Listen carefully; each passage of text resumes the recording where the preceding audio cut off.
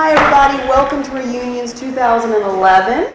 My name is Elizabeth Muse and I'm from the Office of Engagement, and I want to thank Clay Crosby, student who's outside helping usher everybody in. I'd like to introduce Karen Bonding, and Karen has worked as an investment professional in the areas of investment consulting, investment analysis, portfolio management, large pension funds, and the marketing of investment services. Karen, for many years, has been an active member of the CFA Institute and has participated in grading the CFA exam since 1985, as well as worked on the CFA exam questions. She served on the Institute Standards of Practice Council and is currently the director of the CFA Program Partner Initiative at the McIntire School of Commerce. Professor Bonding was a visiting professor at the China International Business School in Shanghai, China, teaches investment management and strategy, and has taught some of the same courses at the Institute for Industrial Policy Studies in Seoul, Korea. She now focuses mainly on personal finance areas such as planning and advisory work. Bonding teaches at the McIntire School of Commerce and is very involved with Madison House, UVA's Office of Engagement, the Institute of Aging, OLI, and gives personal finance seminars throughout the semester to faculty, staff, and students. I'd like to let everybody know that this seminar is made possible by Alumni Education Program out of the Office of Engagement in partnership with the Alumni Association. I'd like to introduce Karen.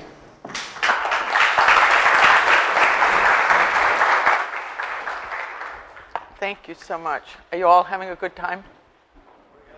It's fun, isn't it? Nice to be back. I have to tell you that I've been gone for the last 4 weeks. 2 days ago, I was sitting in my hotel room trying to catch up on some things, and I noticed that where I was, it was 37 degrees. And then I looked at where I was going, and it was also 37 degrees. The problem, however, was one was in Fahrenheit and one was in Celsius. I was in Reykjavik, and it was just fantastic. If you have never been to Iceland, I can really recommend you go. Fabulously beautiful, but cold. Okay, so what we're going to talk about in the challenge of how we allocate our assets among various asset classes provide about as many solutions as there are pundits talking about it. So whatever I tell you today, you may like or not like, you may agree or disagree, because no one can predict the future. Everyone may be right, everyone may be wrong. Think black swans. As someone said recently, it is really easy to predict, but it's pointless. So with that in mind, let me not attempt to predict the future, but let me attempt to come up with some rational proposals as to how to view asset allocation for various types of goals, various types of accounts, and various types of age groups. Again, I am not trying to give you the one and only right way. I will show you different ways of approaching this task, and you may then agree or not agree. The important point of the presentation, however, is that you must look at your asset allocation. It is not something that you can just leave to chance. Do not put all of your eggs in one basket is about as simple and as wise a suggestion as they come. Not that there aren't people who have done that. Real estate comes to mind, and have made a lot of money. But they probably have also lost a lot of money. But if that's you, and you thrive in such an environment, this presentation will be way too boring, too cautious, too wimpy, so you're forewarned. Now, if you're still in your seat, I will proceed. Let me begin by saying that market timing does not work. People much smarter than I have done a lot of research on this subject, and they say market timing does not work. We should pay heed. Remember that there were people that got out at the top of the tech bubble, but did they get back in time to ride the upside? In our last downturn in 08, 09, Some people escape the carnage by going to cash. I haven't met any, but there probably are some. But did they then turn around and get back in about March, April of 2009? It is a two-decision decision. It's a sell and a buy. So what we really want is restful sleep and not worry about our assets on a daily basis. You can put an asset allocation strategy in place. Review it annually, possibly every 6 months. It should not be any more frequent than that. So here are some ways that we can look at it today. We are mainly going to focus on stocks, bonds, and cash, but we will also talk about alternatives. For many years, pension funds who knew a bit about allocating their huge plan assets had a 60-40 mix. That is, 60% in U.S. stocks and 40% in U.S. bonds. In some ways, the world hasn't changed much. Many still have a 60-40 split. It's just that within each of these two buckets, there's been a lot of reclassification, pardon my pun. As examples might be developed and developing markets, private equity, hedge funds, long-short funds, market neutral. All of these are being placed in the 60% bucket. On the bond side, we got foreign sovereign debt, emerging markets bonds, high-yield bonds, distressed bonds, and TIPS. So all of a sudden, we now have all of these options in the 60-40 buckets. So how exactly do we do that, and what type of accounts may qualify or may be large enough to take advantage of these many options? So let's first review the developments from our own personal investment perspective. U.S. equities expanded first into these categories: large, medium, and small cap. Then came the addition of the world, and it's pretty expensive. But how big is the total pie? The total pie, according to Standard & Poor's that I was able to find, was $35 trillion in May. Now, I didn't put the numbers on there, but you can probably see that the blue U.S. and the kind of orange developed non-U.S. are about equal. Actually, one is 43%, the other one is 44%. Is that U.S. investments or world investments? Equities. That is global market capitalization of equity markets around the world. Okay? So U.S. and non-U.S. developed are about the same size. What, of course, it also says is U.S. is not half the world, right? So each one of these is approximately 44%, which leaves 12% for emerging markets. Well, when we have to look at our assets, how many may be brave enough to put equal amounts of our money into U.S. and non-U.S. developed, and then on top of that, adding emerging markets, so that overall non-U.S. exposure in our portfolios would be higher than the U.S. There probably will not be a lot of people that would buy into that. One thing, however, to consider is the following. When the dollar depreciates against other currencies, the return that you garner from overseas appreciates. In other words, it gets higher because everything is translated back into your own portfolio if you are a U.S. investor. Now, I'm absolutely not saying that you should speculate about currencies, but it is just something to know, especially when we travel, which I do a lot. When the dollar depreciates, it gets really expensive to go overseas. I think we can all agree on that, right? On the other hand, if we're investing overseas, we can actually take advantage of that depreciation, okay?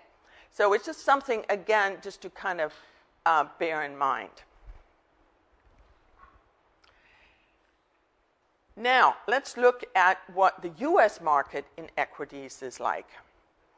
Research has for many decades shown that small cap stocks, and I don't know if you can see on the right-hand side, the 500, which would be considered large cap, is 87% of the U.S. S&P 500. The mid cap is 8%, and the small cap is 5%. Okay, this is only out of the 1,500, and that was the best I could do under the circumstances. But the percentages will not change too much if you go to Wilshire 5000 or Russell 3000 or something like that. For many decades, research has shown that small cap stocks over time outperform large cap stocks. So rather than just buying the total U.S. stock market, which of course we can do either in a mutual fund or an exchange-traded fund, a lot of people feel that they want some overweighting in the small cap stock area. Some even feel that you should have equal weighting in these three categories. That's fairly brave, but again, some people will indicate that that is the right way to go. We will look at some asset allocations later on, and you will see how there's kind of a middle way here. There may also be an additional granularity, and that is that some people want to distinguish between value and growth. So they will say, well, I want small cap value as an example, but I want mid cap growth. So again, you can cut it finer and finer and finer. Now, let's look at the bond side. It's a little bit trickier, but we do have exchange-traded funds at our disposal, making the task a little bit easier and a whole lot cheaper. So what are the categories that we should look at for our own personal portfolios? U.S. Treasuries come in short, medium, and long-term treasuries, and then, of course, TIPS. Personally, I tend to favor TIPS. It's just my own personal opinion. On the corporate side, we have investment grade, that's the IG. Corporate bonds investment grade, that is generally A or better, A-rated or better. Some people would say it's BAA or better. We also have corporate bonds in the high yield or junk bond category. Those two are not highly correlated. In other words, they don't seem to move very much in line with each other, which some people would then say you should at least have some in both areas. Then we have non-U.S. bonds. And then, of course, we have the emerging markets bonds.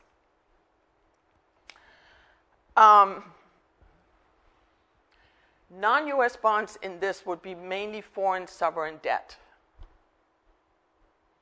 Last I looked, Greece was 26%. Any takers? Okay. You could conceivably want a few more categories. Whoops. And here they are. Precious metals, currencies, and commodities.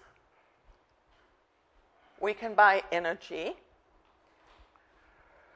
All of these are available as exchange-traded funds. I believe that one way to simplify the task of how to allocate these various assets just mentioned is to say and honestly ask ourselves, what is my money intended to do for me? Is it a retirement fund that will continue to receive contributions, and my retirement is many, many years away, so that I can take some risk and take a long-term view? Or is this money that I need for emergencies or need to live on? or retire on, or you may already be retired, or is designed for my children's college education, of course, at UVA. I believe it's fair to say that only if you can and you're able and willing to take the long-term view should you truly consider some of the more exotic asset classes, and if the account is large enough.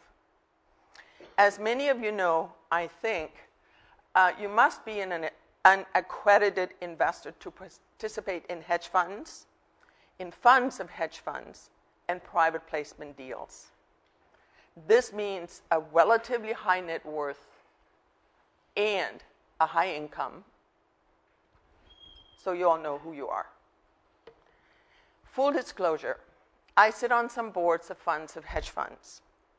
What we mainly see in the types of clients that use our funds, they are family trusts, very large IRAs, public pension plans. So again, maybe an area that you may want to take a look at. Usually the minimum amounts are very high, and again, you have to be an accredited investor. But many of the other classes that we've been talking about, international, emerging market stocks and bonds, high yield bonds, and TIPS, they can be used by you and me. We're ordinary investors, and I think there's a very strong enough case to be made to make sure that they're all included in your portfolio. This is a simple 60-40 version from the Wall Street Journal on the April 18. Now, you might be able to see the percentages on the left-hand side. And 1, 2, and 3 are U.S. stocks. Okay? 25 plus 10 plus 5. And that's a total of 40%. Now, small cap and REITs. So these are real estate investment trusts, which are also always, which are also always considered in the equity bucket. Okay? Then we have 4 and 5. We have 10% in non-U.S. developed. In non-U.S. small cap, which is a relatively new category, but of course it follows the same principle as we talked about small cap in the U.S., which have outperformed large cap stocks. So here we have a small cap, and then we have the emerging markets, that's also 5%. So the equity bucket is 60%, 40% U.S., 20% non-U.S., okay? So that gives you a little bit of a clue here. Is this actual or recommended? This is the Wall Street Journal, April 18. But is that what's invested or what they're recommending? That's one of their recommended portfolio compositions using exchange-traded funds. And these are typically index funds? We'll talk about that in a second. Okay. These here, we then have the U.S. total bond market, which would be treasuries and investment-grade corporates. And then we have the additional of 10% in the inflation-protected securities. Okay? So it's a 60-40 bucket, and this is just how it's split up. Again, you can agree that this is, yeah, that looks actually pretty good. It kind of includes some of the things that maybe I hadn't thought about before, but it's in a nice kind of a balanced way, and you may well be able to sleep on that. Okay? The next one is a 70-30 version, which is from something called the AAII Journal. That's American Association of Individual Investors. In my view, the best journal out there. I don't purchase money. I don't purchase any of the magazines that are generally on the stands. This is approximately $50 a year for a subscription. They have an amazing number of fantastic articles, and there are no ads in the journal. I don't know how you would feel about that, but I feel really good about not having to look at a lot of ads. Okay, so here we have U.S. large cap, U.S. mid cap, and U.S. small cap. Again, you will see it's very different percentages than what the pie looked like, right? Because the pie was 87% large cap. So again, you can see an overemphasis on the small cap portion. Then you've got, again, 20% non-U.S., and then this one here is just simply called U.S. bonds, which would be the total U.S. bond market, again, including corporate bonds and treasuries. Okay, so it's two slightly different versions. Whatever fits for you is right for you, and I'm not telling you which one it is.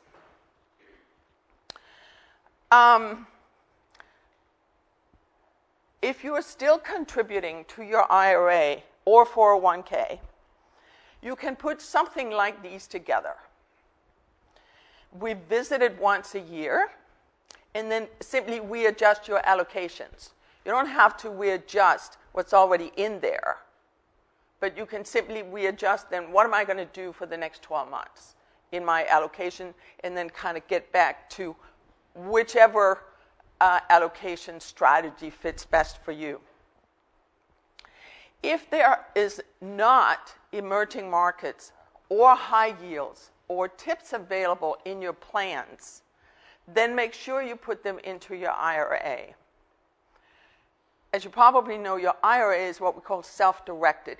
In other words, you can decide what goes into the IRA. And you can choose anything you want, individual stocks, individual bonds, so forth. In a 401k, you are limited to what's being presented to you, what I call a menu of options. Let's, for the moment, walk away from the retirement money and focus on some of your other goals. Let's say you're in or close to retirement. You want to make sure that you have 3 years' worth of liquid assets to cover your expenses. Each year, once 1 year has been spent, you again readjust to make sure that you have liquidity for your daily needs for the next 3 years.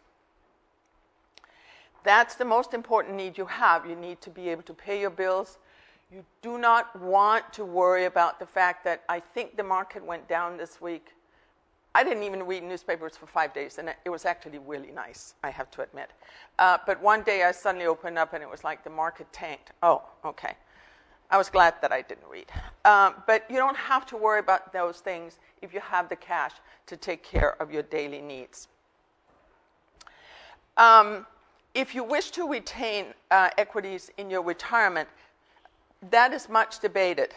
But if you feel that, I would feel that probably a minimum of 20% in equities, because those are the only things that can grow over time. The bonds give you income, but that's all they do, and not much these days. For your darlings, be they your children or your grandchildren, and they're headed for college in the next few years, the Virginia 529 plan is one of the 5 best in the country. Look at the VEST plan. Virginia Education Savings Trust is what the name of it is called. Even if you are living out of state, you know that you want them to go to UVA, so you might as well get them one of the best plans available. There are tax benefits if you're a Virginia resident, but other than that, the money is fully portable. They can go to any university they want. That's one of the benefits of having that kind of a plan versus a prepaid tuition plan. If you don't want to do that or want to set aside taxable money outside of your 529, I'm a great fan of zero coupon bonds. They're quite hard to find. Sometimes you really have to go search, or you can ask your broker to do a bit of work for you. Equity should be included. The percentage for your children should, of course, depend on the age of the child, meaning that the younger the child is, the higher the percentage. So I've shown you the 60-40 solution and the 7-30 solution. Now let me talk about an age solution. I believe it was John Bogle, he of Vanguard fame, who made this particular solution famous. Think your age. That should be your percentage in bonds. The rest in stocks. There's another version. Think 110. Deduct your age, and that percentage should be in stocks. So you can see they're quite similar with just an ever so slight twist. Okay?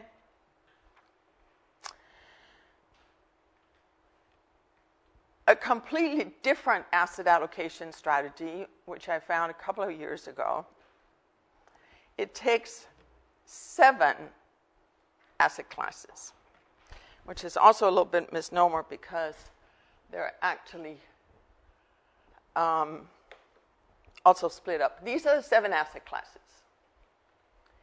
Equal weighted. How does that feel? That's kind of a really different strategy, right?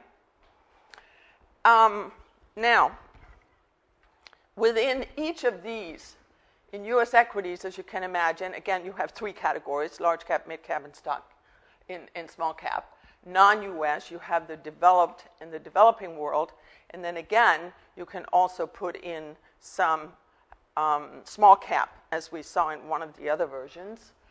Real estate can actually be had both domestic and non-U.S.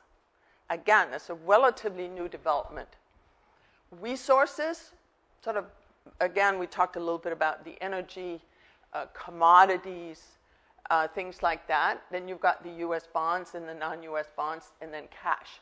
So you can see this is quite detailed.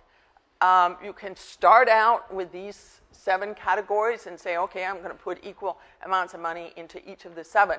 Then how you then split up within the top 3 or 4 categories will, of course, depend on you.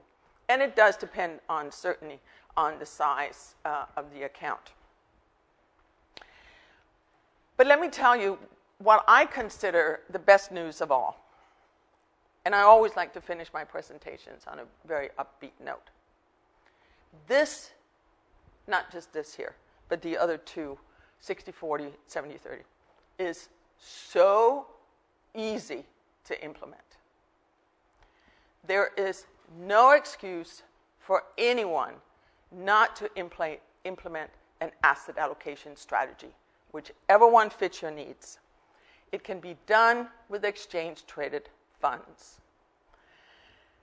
Now, many of you think, well, exchange-traded funds, I got to pay commissions because they trade like stocks. According to the Wall Street Journal, April 18, and these things evolve very quickly all the time, there are no commission exchange-traded funds being sold by Schwab, and I think it's 130 or something like that. It's a lot of ETFs. Vanguard, Fidelity, TD Ameritrade, and E-Trade. You can implement your chosen strategy by a few clicks on your computer. You can add, you could cut back, readjust your portfolio within a few clicks, and it's all at no cost or extremely low cost. These are investment portfolios, and I want to make sure that I emphasize this. These are not trading portfolios. They're investment portfolios. If you want to do day trading, this whole asset allocation, of course, is not for you. And I wish you luck. Let's just put it that way. But, and this is, in fact, John Bogle, again, he of Vanguard fame, does not like ETFs because he thinks it encourages people to trade. I agree with him on that it may. It shouldn't, because we're talking about investment portfolios.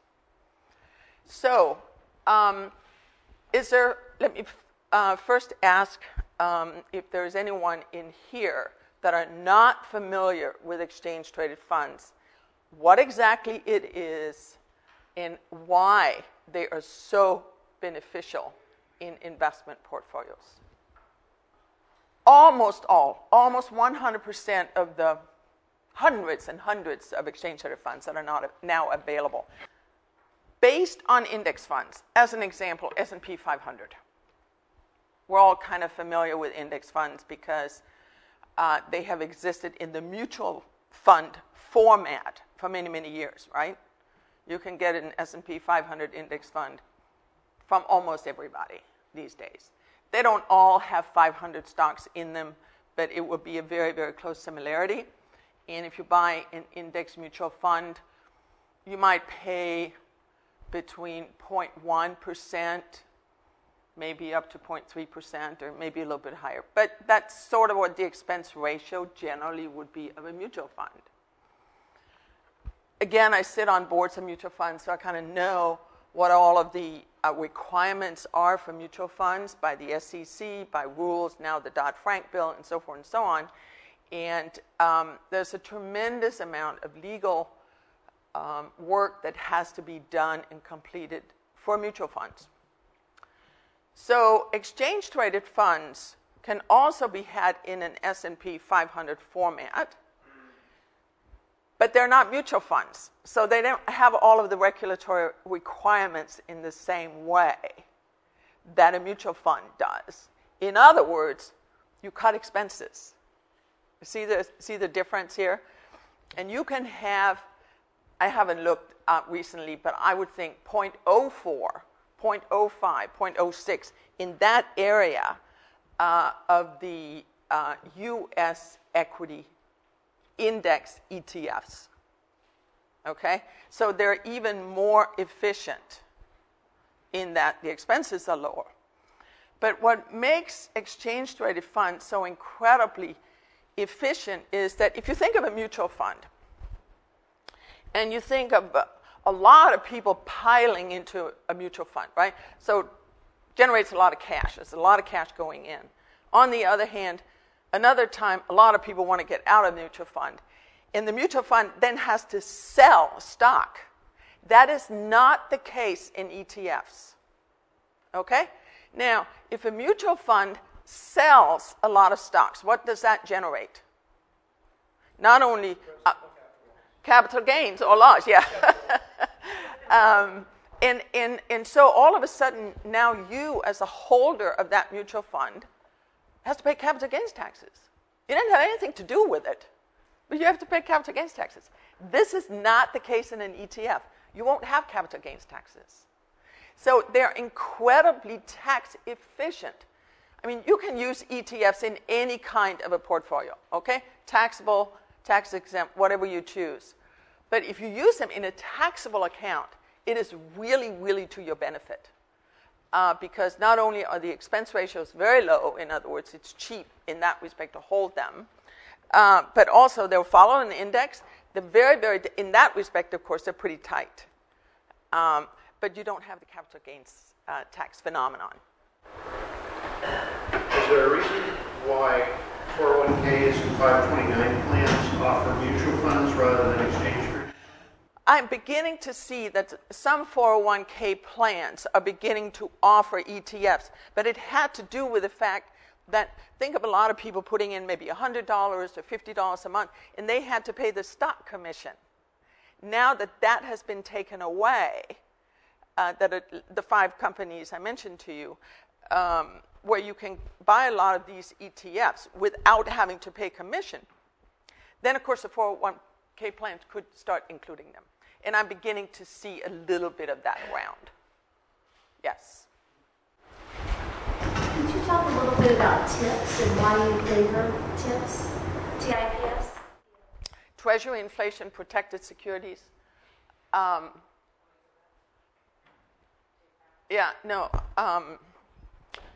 Can I just get back to you in just a second?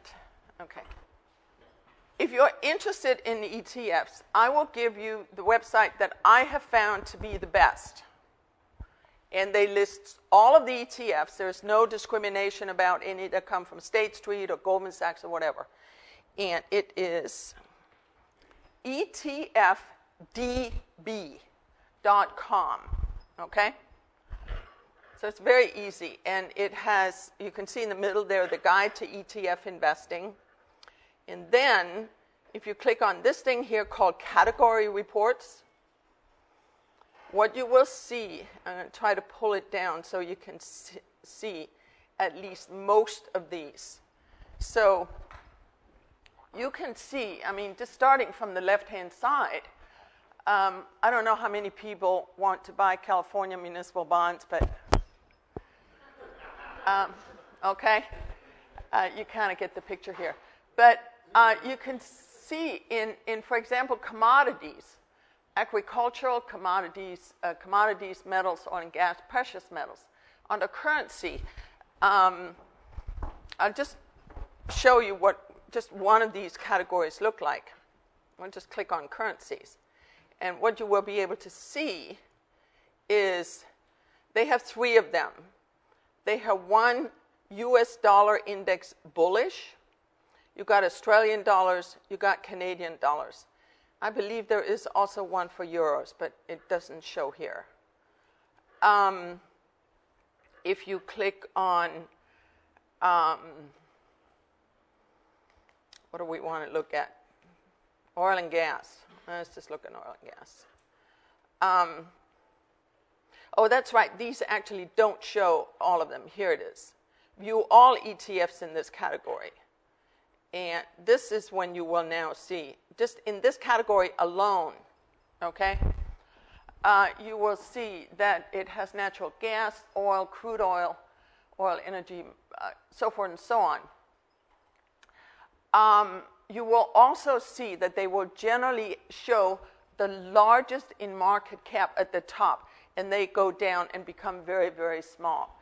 I encourage you to stay with funds that have been in existence for a while, that have some history to them, but that's really all. I mean, other than that, it is really totally your personal choice. Quality of management exists in all of these funds?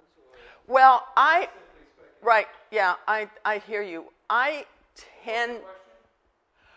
the quality of management in these funds. Again, remember, they're mainly based on indices, which is not made up by these people who manage them. So, I mean, it's not a conflict of interest. This one here does not have a lot of iShares. I tend to stay with iShares. A small I and then capital S, iShares. iShares were originally, is one of the very, very large groups, was originally started by Barclays Bank, which is a UK bank, sold to, or taken over by, I think it was Wells Fargo. It was a California bank, I can't quite remember. But iShares are now run by BlackRock. They purchased the entire family of iShares. And I don't know if you know anything about BlackRock, but it's the largest investment manager in the world, has several trillion dollars, extremely well regarded, very high reputation. So I don't have any problems with when I see something called iShares. This one here, because it's a little bit unique, let's see if we can find another. I can certainly show you another one that will indicate a lot of the iShares so that you can kind of see what it is that I mean. We can just take all cap equities. As you can imagine, this one is huge. Well, it starts out right there with iShares, right there in the middle. See that? This is a Russell 3000 in the Dow Jones. Vanguard, of course, also has a lot of their own ETFs now. But here you can see iShares, you can see Vanguard is up at the top. Lots of iShares, Vanguards, Wilshire, and I don't have any problems with any of those. Vanguard, excuse me, raises a question for a non-taxable account. Vanguard also has a total stock market mutual fund. Yeah. You have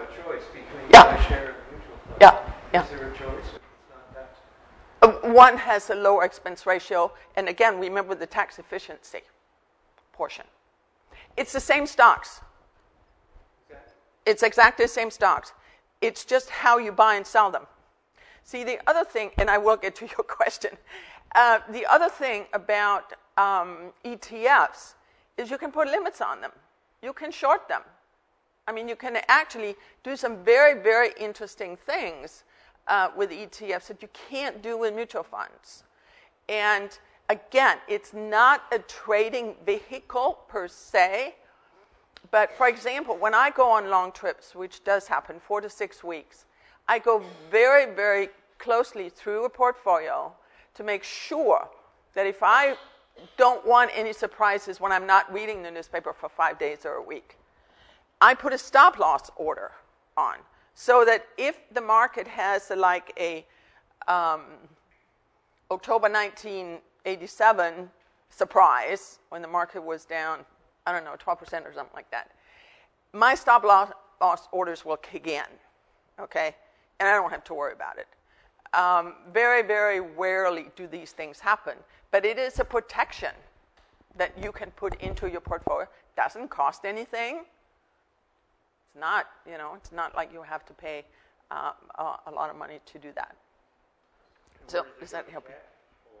Yeah, it would just go to cash. Yeah, it would just go to cash. So, okay, to the tips. Treasury inflation protected securities. Trying not to get political. It's difficult. America is borrowing a lot of money. Just like some of us did on our credit cards, or some of you did on whatever. America is overextending. And at the moment, I don't see that stopping. And you cannot continue to print money. Just like you could not continue to use your credit card and borrow from somebody else and not one day coming to the reckoning that you're broke. Completely, totally, utterly broke. And I am fearing the path that the United States government is on as far as borrowing money. That's my personal opinion. And usually what happens, or has in the past, is that when you print money, inflation goes up. I'm getting, I think, close to retirement, although I have to be honest with you. I have the best job in the whole world. I absolutely have the best job in the world. If you have never taught a class, you should try it sometime. It's just fantastic. So I love teaching, and I don't have any reason at the moment to give it up, but obviously the day comes when I will. And by having inflation-protected securities, at least that part of my bond portfolio will keep in tune with inflation. Because if you think of buying a bond, let's say it gives you 5%. Okay, that's fine. Every year you get 5% on your bonds. But if you all of a sudden up the inflation rate, then yes, the 5% will come, but it's worth less and less. And inflation-protected securities, they're government securities, so supposedly they're not going to default. And they will raise the principal value and also the income value every year by the rate of inflation. So that's why I like them. They have the backing of the U.S. government, and they also have the addition of the inflation. So, and again, you can purchase them as ETFs. In fact, there is now an ETF, which I also find very interesting, and I do use it, for non-U.S. countries. And for China. So you can actually protect yourself against inflation coming from outside as well. Yes, sir. I'm a 62-year-old total novice. Okay. Who has followed a practice of benign neglect. Okay. Which has worked out okay. Good for you. My question is, how do I now find a really good financial planning advisor who's not there to sell me something? How in my community do I find someone like you?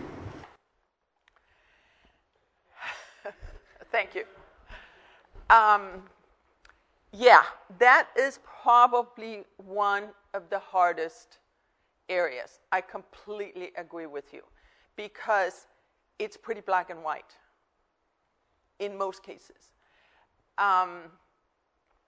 Either you hire an investment advisor or a broker or some sort of combination of that, right? I don't know where you live, but they're probably available in your town. And most of these people, not all, but most of these people want full discretion over your portfolio. And they obviously love to buy stocks and bonds individually. So you have this, right? Or they will buy mutual funds which have loads. And so they will charge 5.5% or 5.75%, whatever it might have to be on the mutual fund. And if you say, well, hey, wait a minute, it's my money, and here's what I want you to do. And then he will say, well, you either do it my way or we're parting ways. Very, very difficult. Very, very difficult. I was extremely pleased. I do have to say that. I will not give the name at this point. But I found actually an advisor here in town. Charlottesville, is pretty advanced in many areas. But I've always been very hesitant when people have come to me and said, I've got this money, I need somebody to manage it. I don't want to have the hassle. I don't want to go online or, some people don't want to do anything online, right? Yeah. Well, you're very good that you're even admitting, hey, this is not my expertise. I'm not interested, but I know I need to do something with my money. That's what I'm hearing from you, which is great. I have found a firm here in town. From what I have seen so far, I would trust them implicitly and give them money. And they will work with you. If this is where you feel comfortable, this is what I would like you to do. They will charge 1% of your assets, okay? But they don't take over, if you see the difference here. And that's the kind of people you want to work with, is that someone who is not going to say it's my way or goodbye, that will actually work with you. They will still charge 0.75% to 1% to 1%.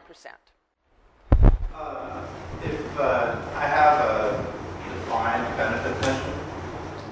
Oh, you're so lucky. I'm a great employer.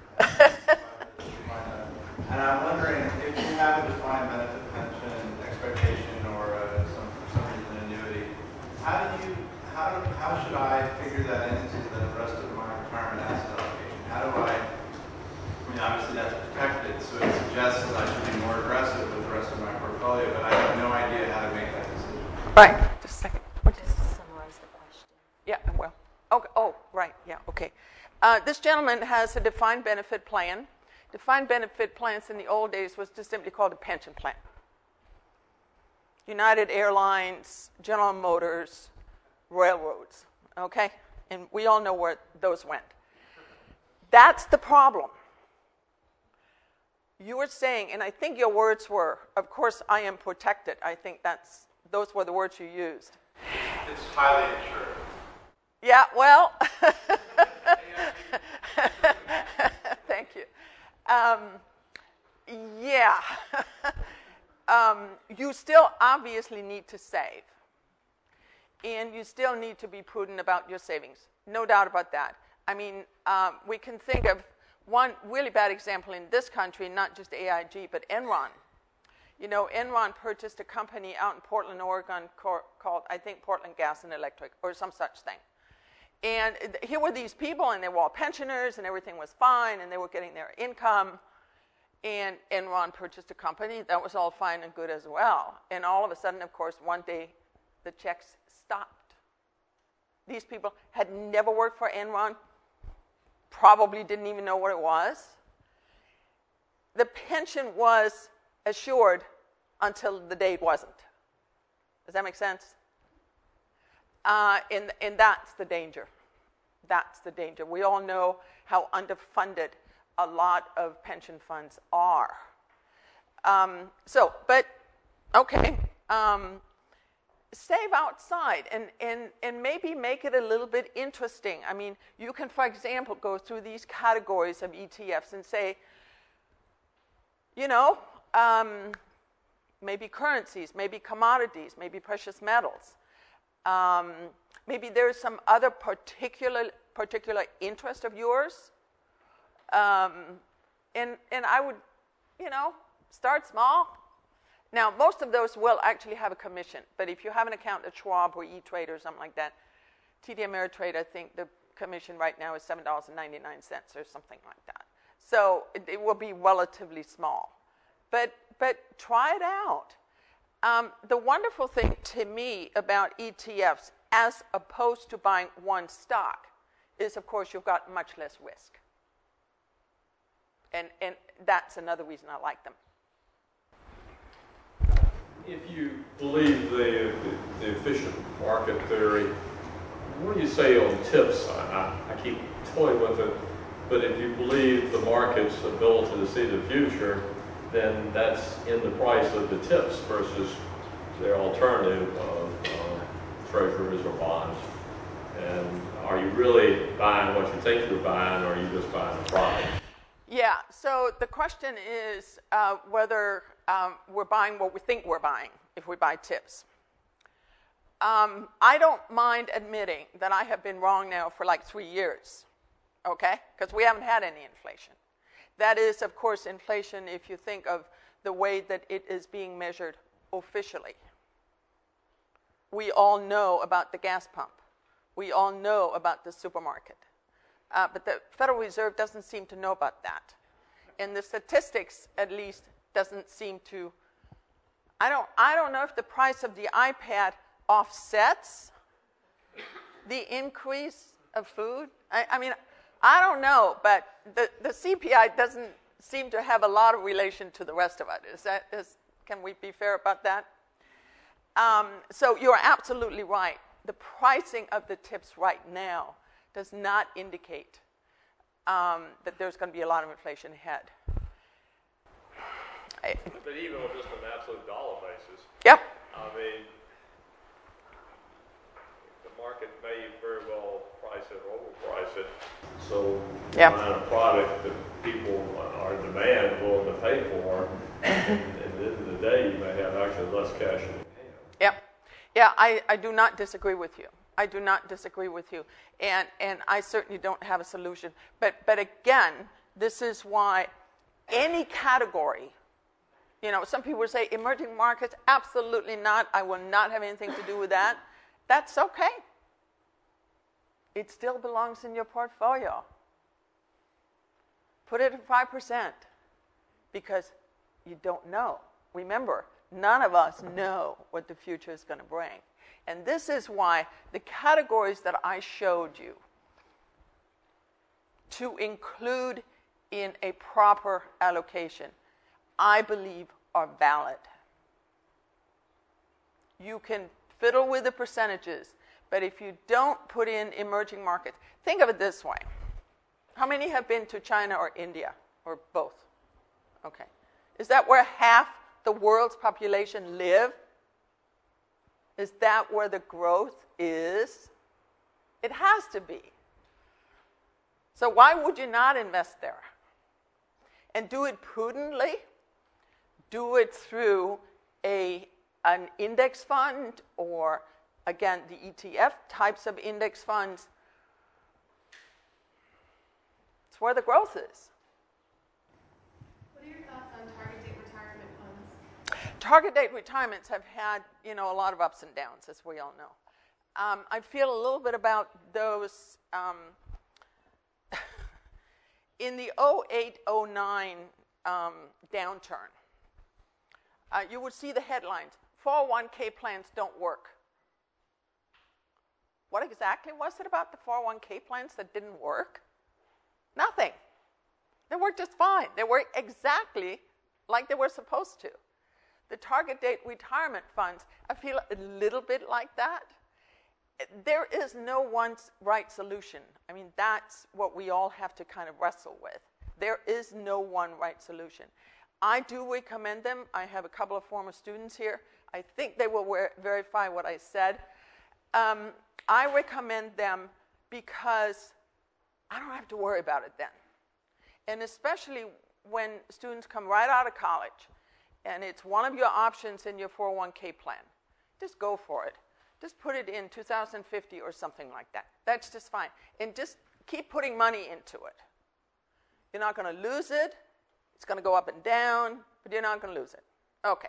Later on, when you get more experience and you get married and you have children and there are other things in your life from an investment point of view that become important, then you can add to that or complement it. Do some additional work with it. In most cases, T. Rowe Price, Fidelity, and Vanguard, I think they all do a fantastic job. Again, nothing is perfect, but I do like them, especially for young people. Are you paying double expenses with retirement, with the time retirement funds? They're putting the money into mutual funds. Yep. Well, you are. You know, nothing is free. I mean, you can put a target retirement fund together yourself, and again, with the ETFs, you know, you can say, oh, you know, the Vanguard, I think they use 6 funds right now. Oh, I'm just going to use their ETFs, and I can do that myself. Do you really want to? Do you really want to have the hassle? Yeah, I mean, absolutely you can do that, but I'm not sure I would recommend it. When you mention ETFs, are those always bundles or buckets of funds rather than individual funds? One ETF is a bundle of stocks. Oh, okay. Or bonds, or currencies, or whatever, yeah. But it's almost like an index. It is an index. Okay, it is it's a group. And it might only be 10 stocks. So you're diversified within that. Exactly. Class. Exactly. That's what I mentioned to this gentleman up there, is outside of his pension plan. This might be one way for him to maybe biotechnology. I have no idea what your business is, but you know, something like that you can choose a sector, just like the energy sector. I mean, there are windmills, or alternative energy ETFs. There are water ETFs. You know, I mean, you can do some very interesting things with them. You mentioned a website that was interesting for ETFs, and you mentioned different asset allocation. Do you have a recommendation for one book for a non-traditional view of asset allocation and investment? I hear a lot of similar things from different sources, but I'm looking for I don't want to say the word contrarian because that has a different connotation in different places, but where's the alternative? What's the other side to a random walk down Wall Street or something like that? Yeah, like the, can we go back to the, okay, just a second here. And I'll do this again. And what I always want to make sure that you understand is that I am not selling anything. I am only recommending what I have found to be the best. Now, of course, I don't have my little pointer, but is it here? Oh, for the red dot.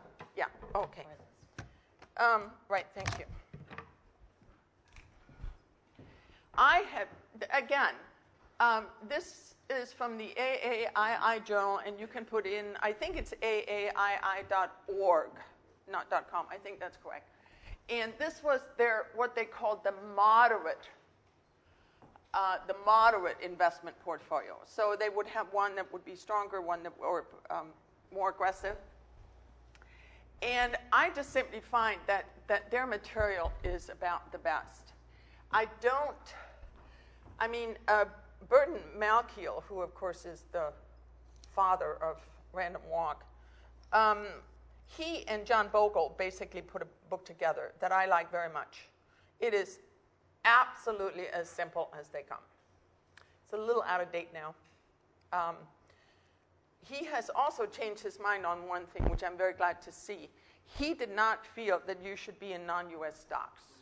He felt that you could buy Microsoft and you could buy Boeing and General Electric and stuff, and you would have all the international exposure you wanted. Not in my book, okay? You need to be able to buy a Siemens. You need to be able to buy a Nestle. You need to be able to buy Infosys and all of these kinds of companies. But he has changed that. I've seen that recently. So he's very good. Let's say you have a collection of ETFs and you're following an allocation strategy. You've got 10 or 12 ETFs in those. What's the best way, or can you recommend some resources for how you actually measure your return? That's the big challenge. Yeah. So the measuring of the returns, if we have, it doesn't matter if they're ETFs, it could be mutual funds. One of the things that I've noticed I happen to have an account both with Vanguard and with Fidelity, so I kind of see the new stuff that they put out from time to time. And you will actually get a return. It will show you like the last quarter, the last 12 months return of your total overall portfolio. And it might be your account, your wife's account, combined account and stuff like that. So it can show it all together. Because, of course, money goes in, money comes out. It's really difficult. You can't do it by yourself. So if you are with a company like that, and I would suspect Schwab, I don't know, but I would suspect Schwab or TD Ameritrade or something like that would do the same for you. It might be worth pointing out that the Labor Department has changed the rules on disclosure of costs, and that in October of this year, fund providers are going to have to break out all the hidden fees that they charge, and that will be a real. Yeah, I